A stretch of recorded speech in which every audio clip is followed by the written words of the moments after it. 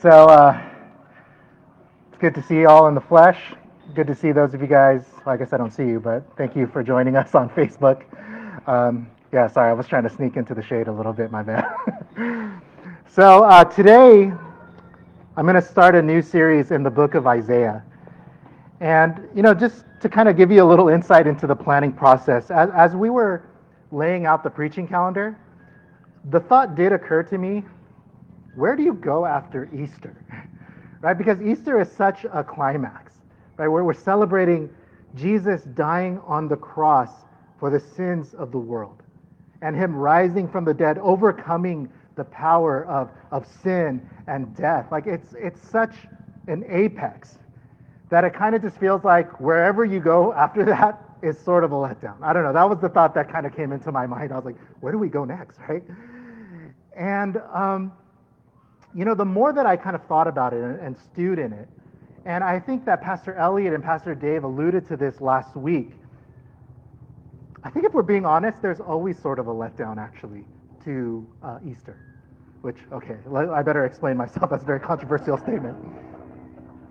Because again, like I said, Easter, it's so epic, right? We celebrate Jesus overcoming the power of sin and death. The chains are broken. New life is springing forth, right? This new freedom that we have in Jesus. And then we go home and we turn on the TV and we see all the horrors that are still happening in the world, right? We see there's still blood in the streets. We still see that there is abuse and exploitation. We see that children are still sleeping in cages.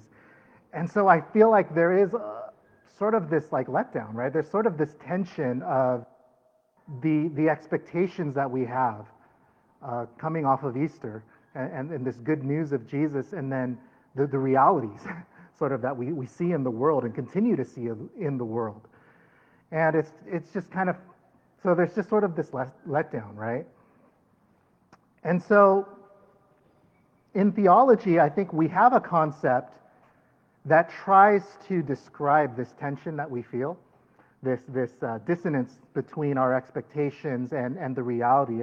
And we call it the now and the not yet kingdom of God, right? That there are aspects of the kingdom of God and the power of God that are here now and are very real and present now. But there are also aspects of this kingdom that has been promised that are not yet, right? That are not fully fulfilled yet, that we're waiting for when Jesus comes again. But again, I think if we're being honest, sometimes it could feel like, man, there's not much. It feels like it's almost all not yet. I don't know if you guys ever feel that way.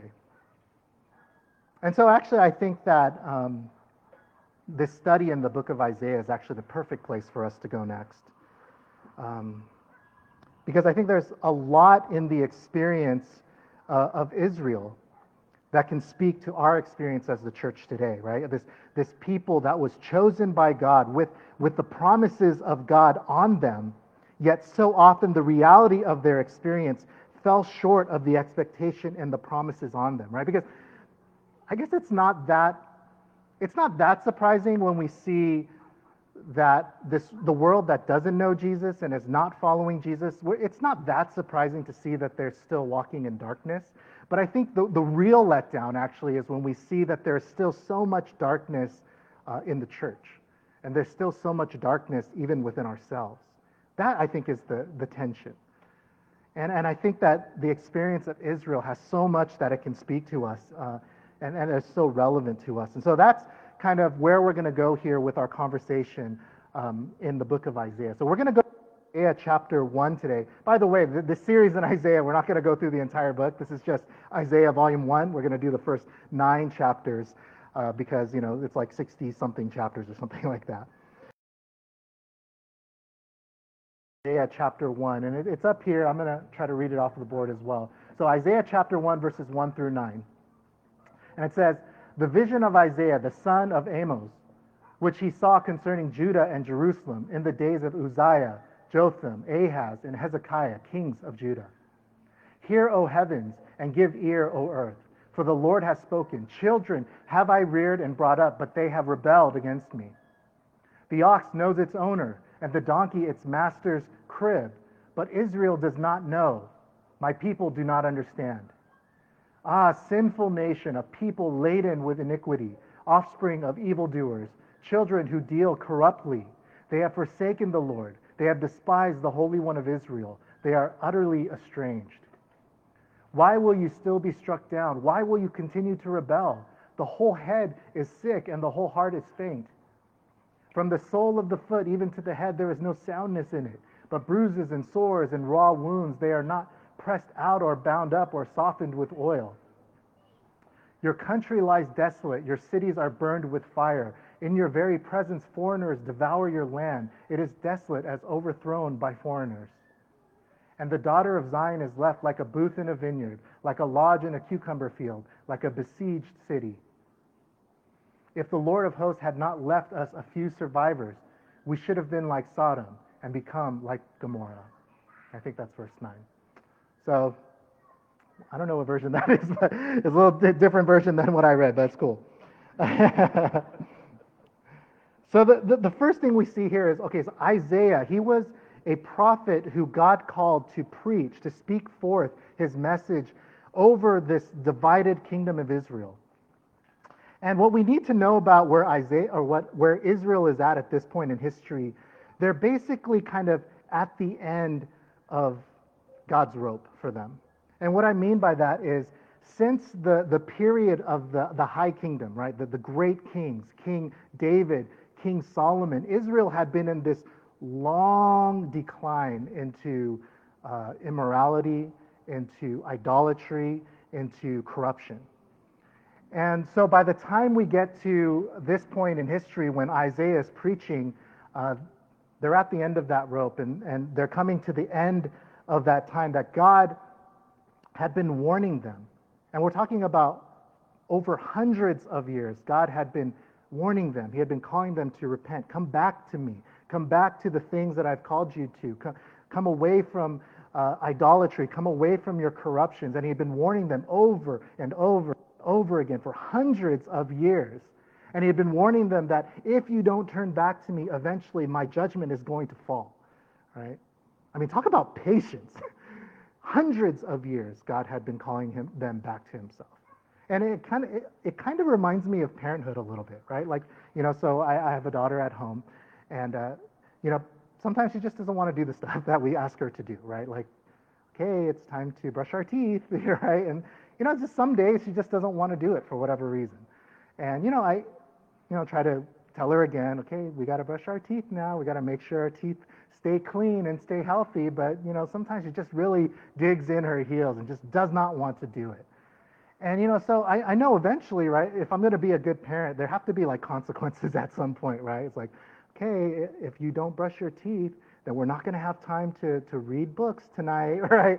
And so, I'm kind of laying out what the consequences are, but, honestly, I don't want to give her consequences. I don't want her to lose her books, right?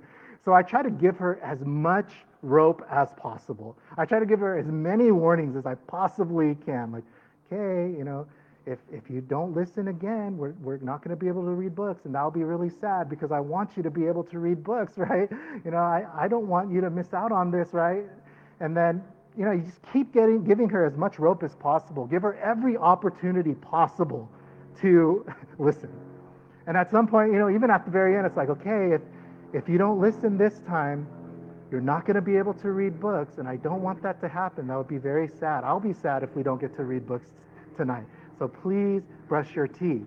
Okay, I'm going to count to 3. And if I get to the end of 3, then you are not going to get to read books tonight. And I count all slow, right? 1, 2, right? And so there's almost just like this, like, I want to give her as much chance to listen as possible. And I'm like, you're only hurting yourself. Like, why won't you just brush your teeth, right? You do this every night. And I feel like there's a little bit of that kind of parenting in God, that he's been warning Israel over hundreds of years. He's giving them as much rope as he can possibly give. He's giving them every opportunity to realize the error of their ways and to come back. And he's been warning them of the consequences that are going to come. And there's this kind of this sense, if you recall from the verses that we read, there's this sense of like, you're only hurting yourself. Like, why are you continuing on this course?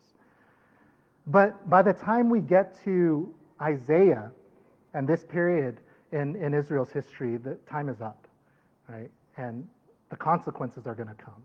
The reckoning is coming. That's basically what he's saying here.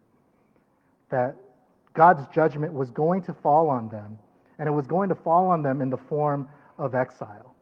That kind of this hedge of protection that God had always placed around Israel, that he was going to remove that hedge, and these foreigners were going to come in and basically take them out of their land, to conquer them, to destroy Jerusalem, destroy the temple, and that they were going to be scattered into all the nations. That was the consequence that he had warned them about for so long, that finally the reckoning came and it was time. And so God judges his people, finally. Now, if we read on, now we see that God gives his people this reality check, okay? So we're going to read verses 10 through 15. So 10 through 15. Here's the reality check. Hear the word of the Lord. Give ear to the teaching of our God, you people of Gomorrah. What to me is the multitude of your sacrifices, says the Lord. I have enough of burnt offerings of rams and the fat of well-fed beasts. I do not delight in the blood of bulls or lambs or goats. When you come to appear before me, who has required of you this trampling of my courts? Bring no more vain offerings. Incense is an abomination to me. New moon and Sabbath and the calling of convocations. I cannot endure iniquity and solemn assembly. Your new moons and your appointed feasts, my soul hates. They have become a burden to me. I am weary of bearing them. When you spread out your hands, I will hide my eyes from you. Even though you make many prayers, I will not listen. Your hands are full of blood. And so here's the reality check that God gives to his people. First, he compares them to Sodom and Gomorrah, cities that were destined for judgment and destruction. And, I want to reread to you some of the things that he said about them and to them. And this is actually coming from the NIV version, the version that I kind of read, that I feel like is actually even a little bit more clear. This is what God said to them. This is the reality check that he gave to them. He said, all this stuff that you bring to me, all this worship, I have no pleasure in it. Why do you keep bringing me these meaningless offerings? I cannot bear your worthless assemblies.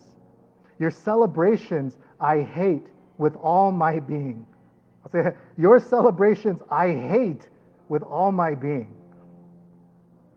You offer, or when you spread out your hands to pray, I hide my eyes from you. Even when you offer many prayers, I am not listening. That's a reality check right there. That he's like, it's got to the point where I am annoyed by your worship. You guys think you're good, you come and you sing your songs and you say your prayers and you've got the Torah and you do the sacrifices and you think you're good. I can't stand to look at it anymore. I hate them, actually, when you assemble. That is a reality check. And he says, when you're praying, I hide my eyes from you. I'm not even listening anymore. I mean, it's shocking, actually, to hear God say that to his people. Shocking. Why so harsh, God? Why such anger? Well, verses 15 through 23.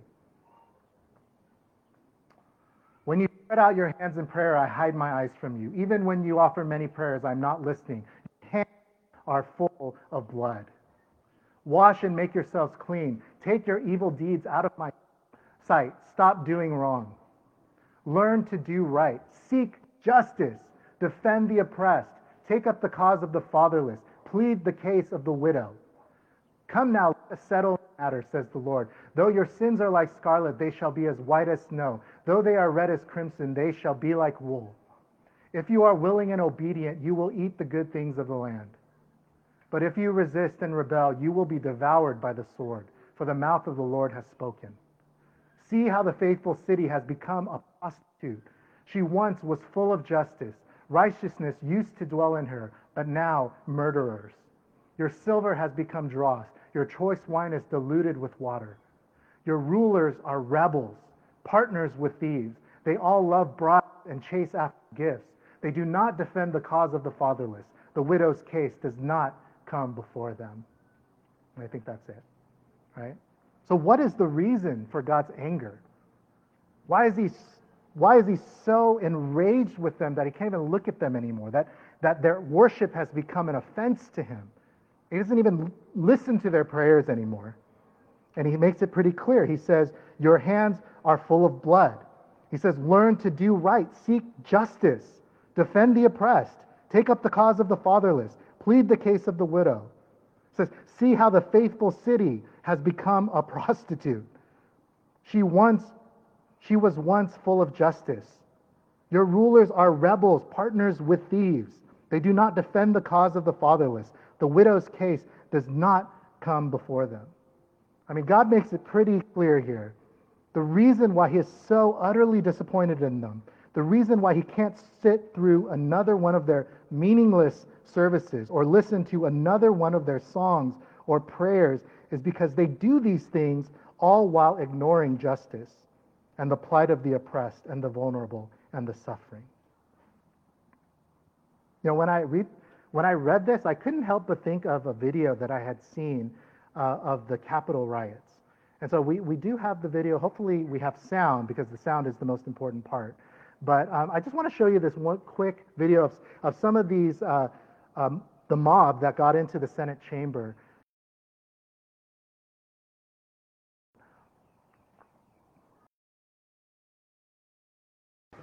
Jesus Christ, we invoke your name. Amen. Amen. Let's all say a prayer in this sacred space. Thank you, Heavenly Father, for gracing us with this opportunity. Thank you. Let me take it back. Thank you, Heavenly Father. Amen. For this opportunity to stand up for our God-given unalienable rights. Thank you, Heavenly Father, for giving the inspiration needed to these police officers to allow us in this building, to allow us to exercise our rights, to allow us to send a message to all the tyrants, the communists, and the globalists, that this is our nation, not theirs, that we will not allow the American way of the United States of America to go down. Thank you, divine, omniscient, omnipotent, and omnipresent Creator God, for filling this chamber with your white light of love, with your white light of harmony. Thank you for filling this chamber with patriots that love you and that love Christ. Thank you, divine, omniscient, omnipotent, and omnipresent Creator God, for blessing each and every one of us here and now. Thank you, divine Creator God, for surrounding and filling us with your divine, omnipresent white light of love and protection, peace and harmony. Thank you for allowing the United States of America to be reborn. Thank you for allowing us to get rid of the communists, the globalists, and the traitors within our government. We love you and we thank you. In Christ's holy name we pray. Amen.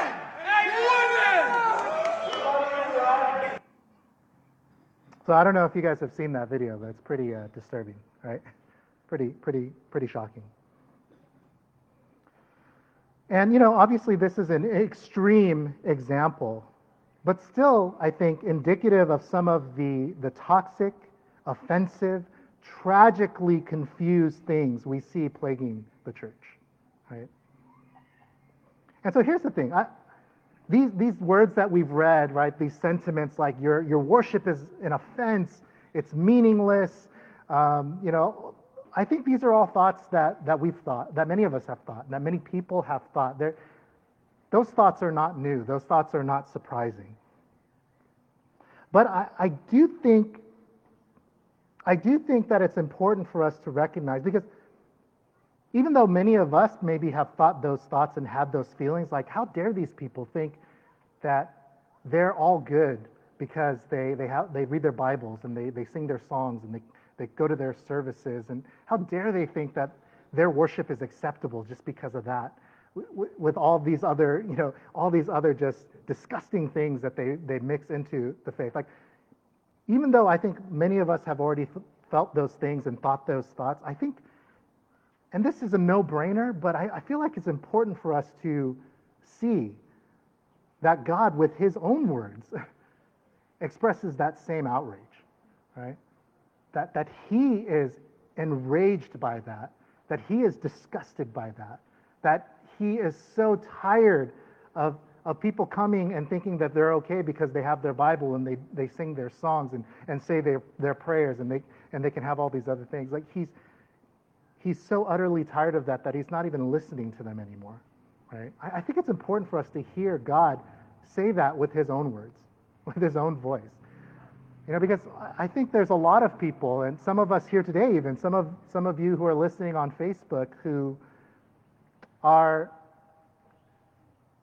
so disappointed by some of the things that you have seen done by people who bear the name of Jesus and by institutions that bear the name of Jesus, that you are like so close to just walking away from all of this stuff. I think there's a lot of people out there, and a lot of you maybe even, who are just so close to like, I'm done with this stuff. I'm done with this faith. I'm done with any of this stuff. I feel like there's a lot of us who are so close to getting to that point. And so I feel like for you, if that is you need to hear God say today with his own words, in his own voice, that he is not okay with these things. That he's not just like, yeah, they're good because, at least they read their Bibles and they go to church and they sing their songs and they give their offerings. But God is just as actually more enraged by those things.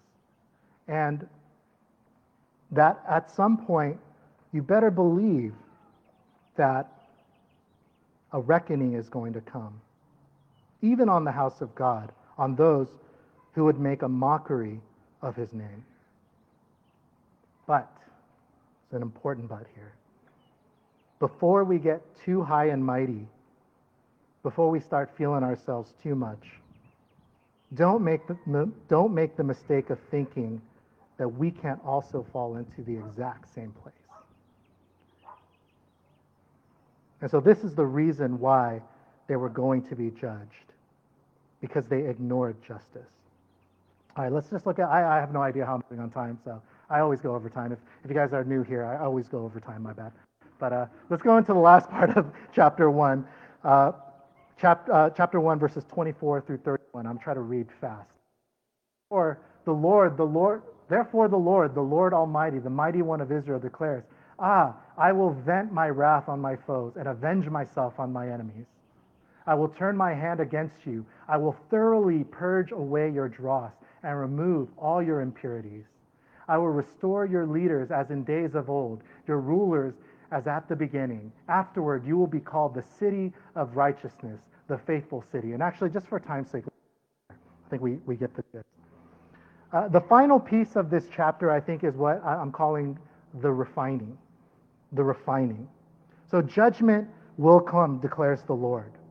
But I want you to see that God's heart for his people, he has set on judgment over them. See that God's heart and intention are not to destroy them, but to refine them. That's important. That even in the midst of this judgment, still there is this light of hope. And in verse 25, he said, I will thoroughly purge away your dross and remove your impurities. Right? The imagery here is an imagery of refining. Right? That when you have metal and it has these impurities mixed in it, the only way to purify that, to remove those imperfections and those impurities, is to put it under heat. Right? To melt the imperfections and the impurities away so that you can reveal the precious stone, reveal the precious stone within. But the only way that you can bring that about is by putting it under heat, by putting it to the fire. And so this imagery here is not God giving up on them, but it's God wanting to refine them, God wanting to continue pursuing them, and if it takes putting them under heat, if it takes bringing judgment on them, if it takes pressing them, whatever it takes to remove those impurities so that they can become the people of God that they were intended to be. Right? But he's not giving up on them. He has no intention of just destroying them, but God is actually drawing them to himself even more. His heart is not to abandon us, but to mold us and to shape us in the form and the likeness of Jesus Christ. So let me try to start to bring this down. There's so much. There is so much here that is relevant for us today. If you're here today and you're just about ready to give up on the faith, you're about ready to just walk out and walk away from this whole thing because you just can't stand the thought that Jesus is okay with all of the hypocrisy and all of the arrogance you've seen in so many of the groups and institutions that claim Jesus' name. If that's you, know that Jesus is even more enraged and disgusted when his people make a mockery of his name and of his glory. Here it is from his own mouth today how grieved he is. And know that God will not be mocked, and the reckoning will eventually come. But, again, before we start feeling ourselves too much, before we get too high and mighty, we could just as easily be in that same place. Right? If we think we're good because we've got the Bible and we've got our services and we sing our songs and we say our prayers, but we ignore justice. Right? We ignore the oppressed. We ignore those who are suffering. And the last thing that I'll say today, maybe you're here today and you're actually kind of more like me. And what I mean by that is, I don't know if you guys know this about me, but I have this weird thing where I have this tendency to push away from things that are too trendy. I don't know why. I'm not even saying it's a good thing, but I just, for whatever reason, if something gets too trendy or too popular, I just have this weird tendency to just kind of push away from it. I don't know why. And again, I'm not saying it's necessarily a good thing, but I just have this like inner naysayer in me for some reason. I haven't even seen Hamilton yet, guys. All right? I can't tell you why, but I just, that's just me. It's just something inside of me. And I have to be, if I'm being totally honest, I think I've been a little bit uncomfortable with how much we in the church are talking about justice and talking about peacemaking. I don't know if anybody else feels that way. That's just me, right? And I think what has been uncomfortable for me is that there's a little part of my brain that wonders, like, are we just being trendy?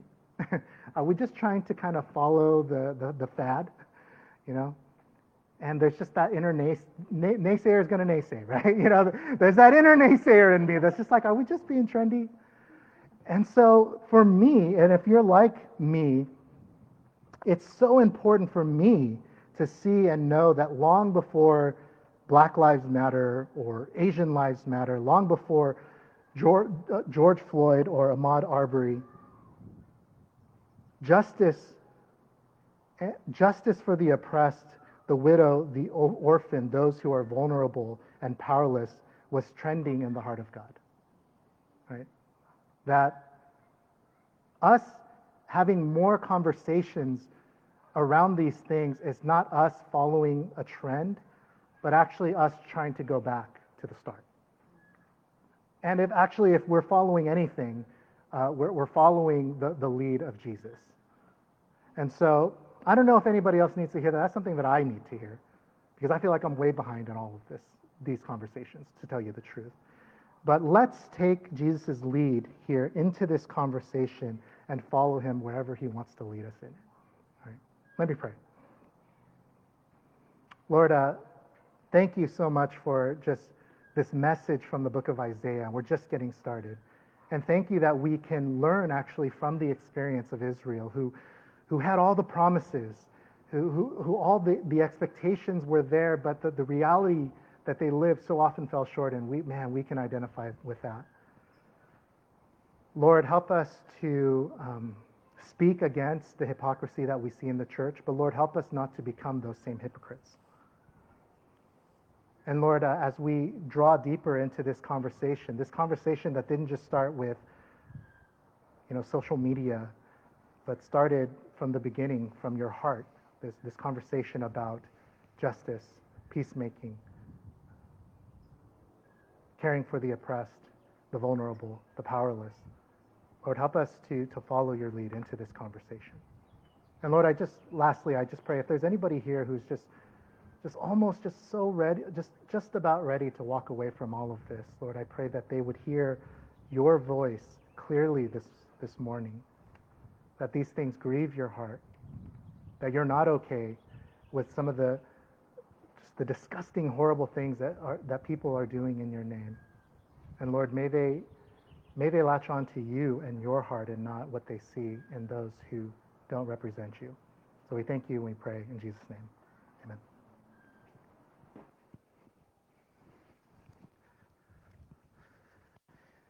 Thank you, Pastor Jay, for such a wonderful, thought-provoking, and challenging message.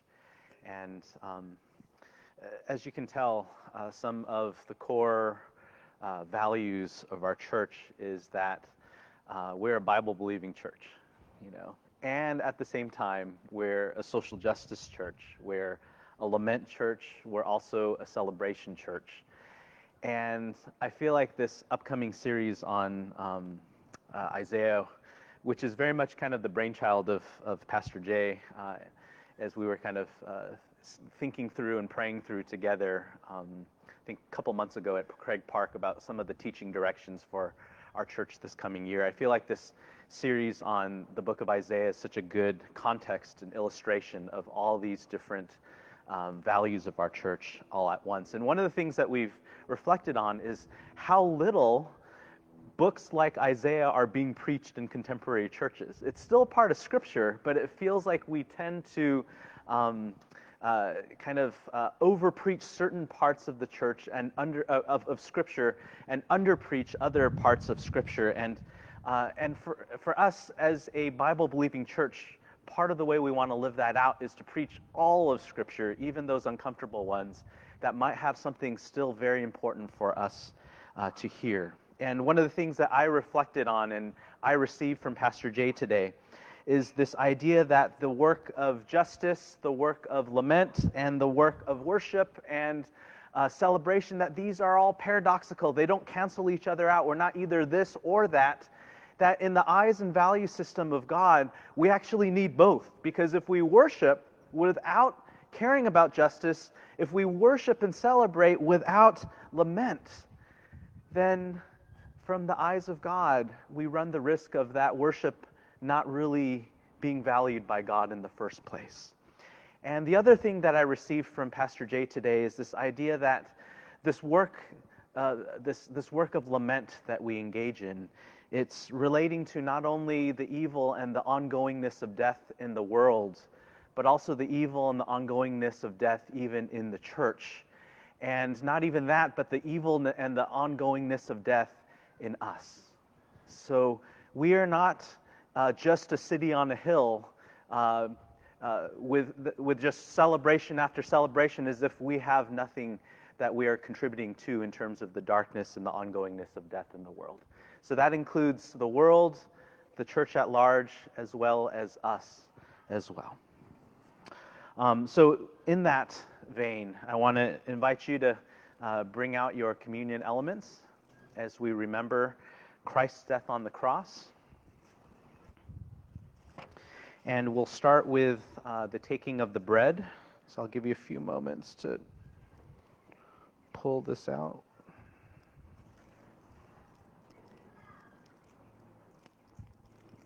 And I'm having trouble pulling this out. And I'm still having trouble pulling this out. It's that little purple film on the very top. Okay, looks like you guys are more coordinated than I am, which is a good thing. Okay, here you go. So this bread is made from many grains, from many fields, yet was formed into a single loaf. In the same way, we are from many cultures and many places, but we are one body. The communion is a reminder that the body of Christ was broken so that we would be made one with him. The body of Christ broken with you, let's respond with the following. The body of Christ broken for me.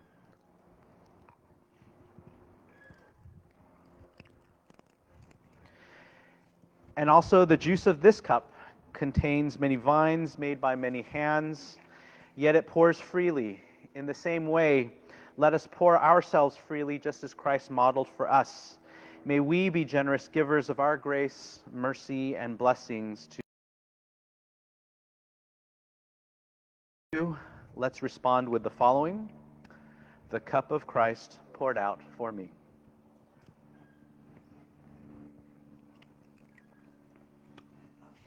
And then finally, let's respond together with the following and reflect on the elements as we wrap up our time together today.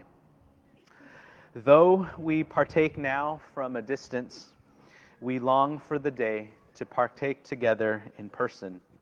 And though we partake now with partial satisfaction, we long for the feast at the eternal table in the presence of God. Let's pray one more time. Lord, as we remember your death on the cross and your resurrection, we enter into this paradox of celebration, of praise, and of lament, and of a striving and longing for justice. We look to the injustice in the world that led you to dying on the cross in the first place, and we hold on to that as we bear witness to the ongoingness of injustice here in our country, as well as throughout the world. And in that context, we remember your sacrifice for us.